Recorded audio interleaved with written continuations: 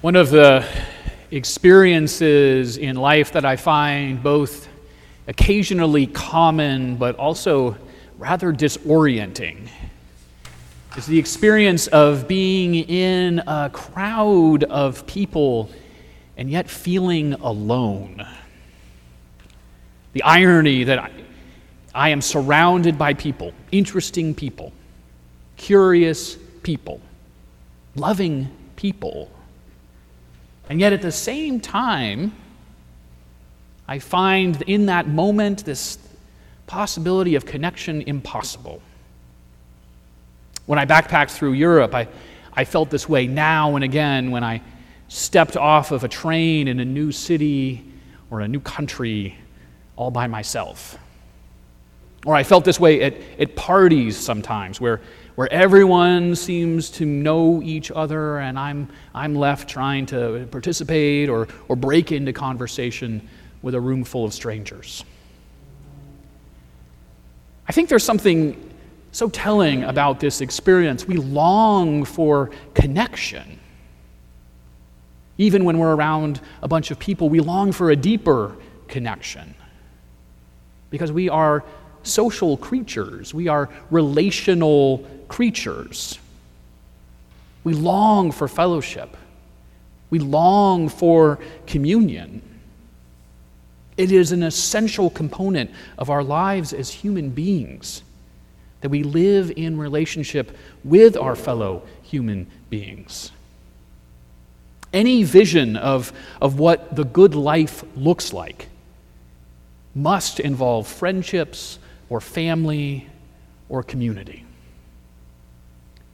It is no surprise that when people here in this congregation speak about the benefits of our parish family, they almost inevitably speak about the value of community.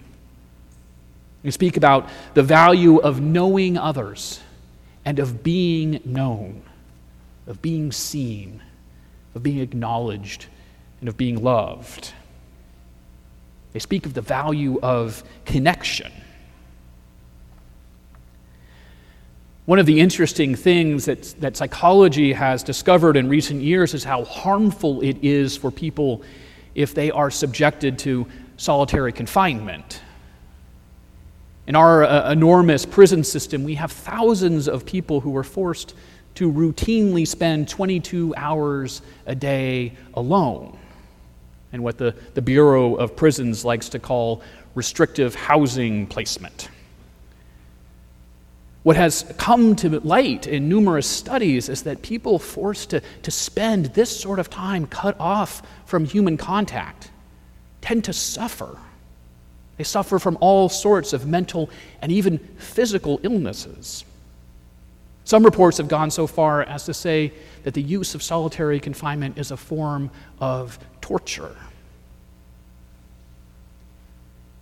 We are by nature social. We were created for communion.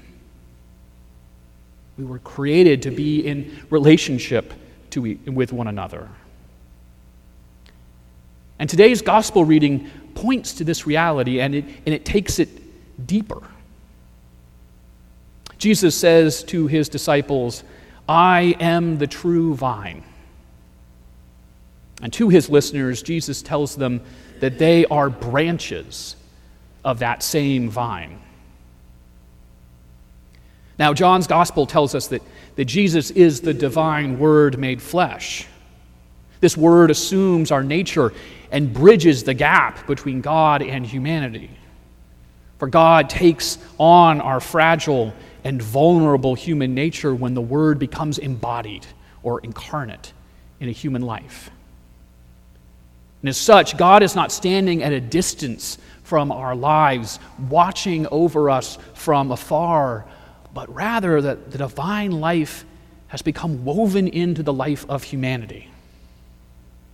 God plants God's very self in the middle of human beings, drawing us into relationship and friendship with God from the inside.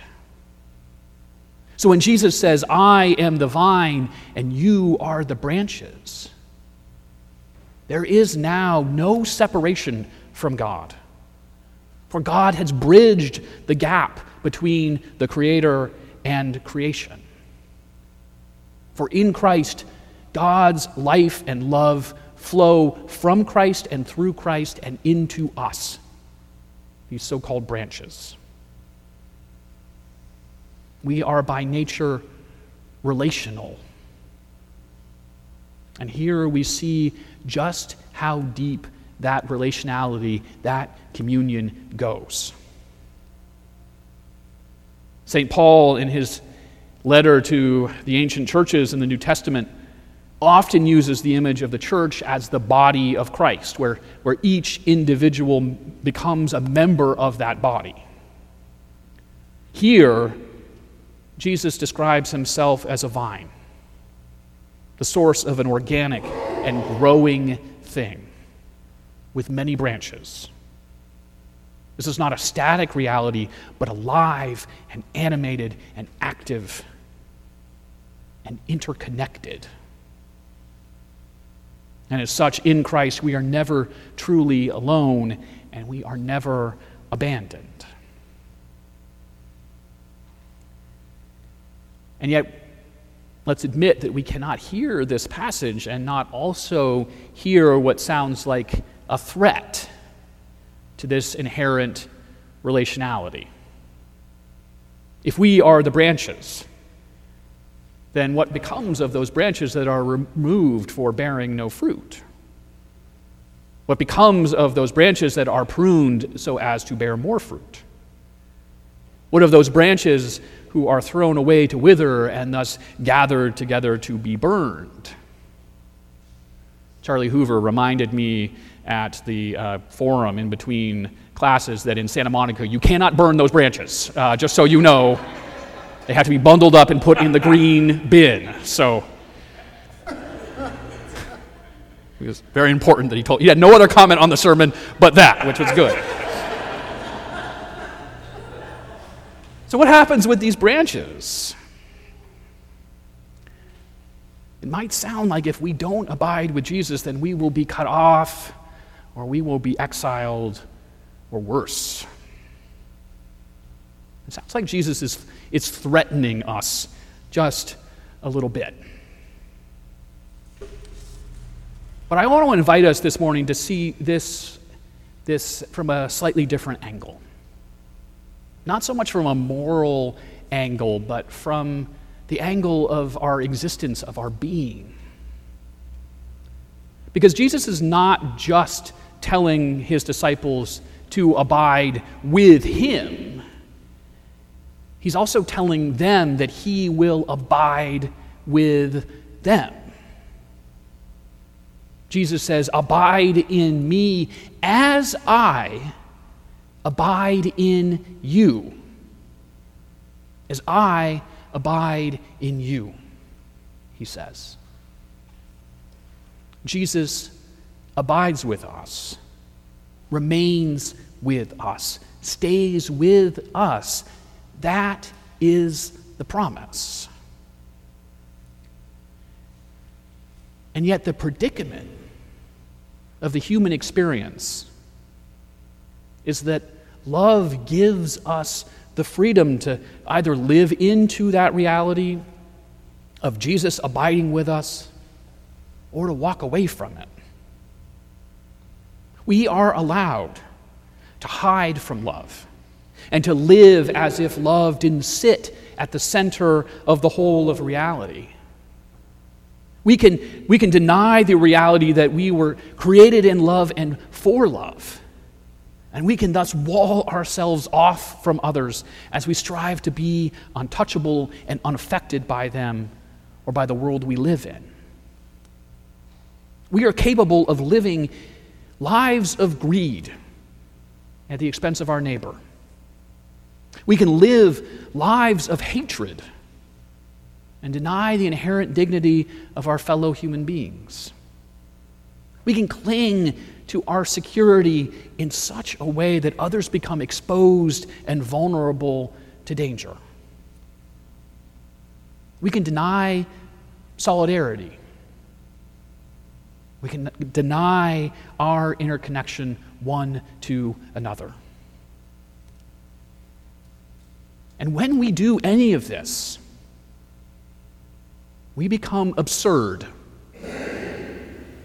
We become like branches trying to flourish apart from our vine, apart from the source of our life. If we live without love, then we become like a branch trying to boast of its own self-sufficiency as it inevitably withers away. Jesus is not threatening us as much as Jesus is trying to speak to us about the absurdity of trying to live our lives apart from our source, apart from the creative love that is God.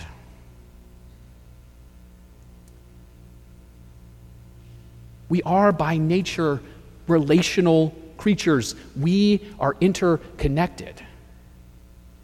And that interconnection goes to the very heart of reality, to the absolute, to the mystery that we call God. We were told in the first letter of John this morning that God is love. If we are to live freely and abundantly, then we must live into our nature and thus love as God loves, to be as God is.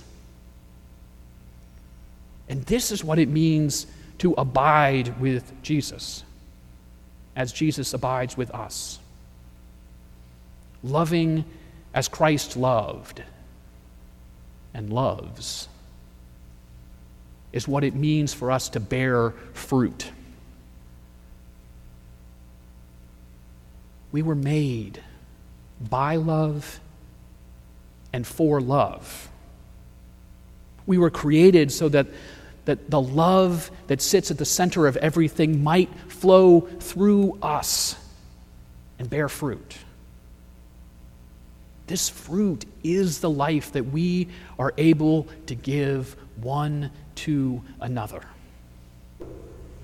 This fruit is God's love flowing through us in order to enlighten the darkness of our world. This love is not God's alone. It's not Christ's alone, but nor is it our love alone. Rather, this love is ours and Christ's. It is in us, and Christ is in us, and we are in Christ, manifesting the love of God in the world. This is what it means to bear fruit. We are to embody that love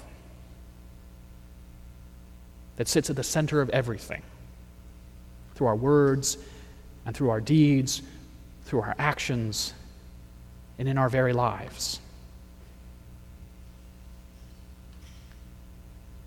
We are relational creatures, social creatures, created for communion, created to love and to reveal God's love. We are branches of a vine that is love. So let us bear fruit. For as John tells us in that first letter, beloved, let us love one another, because love is from God. Everyone who loves is born of God and knows God. Amen.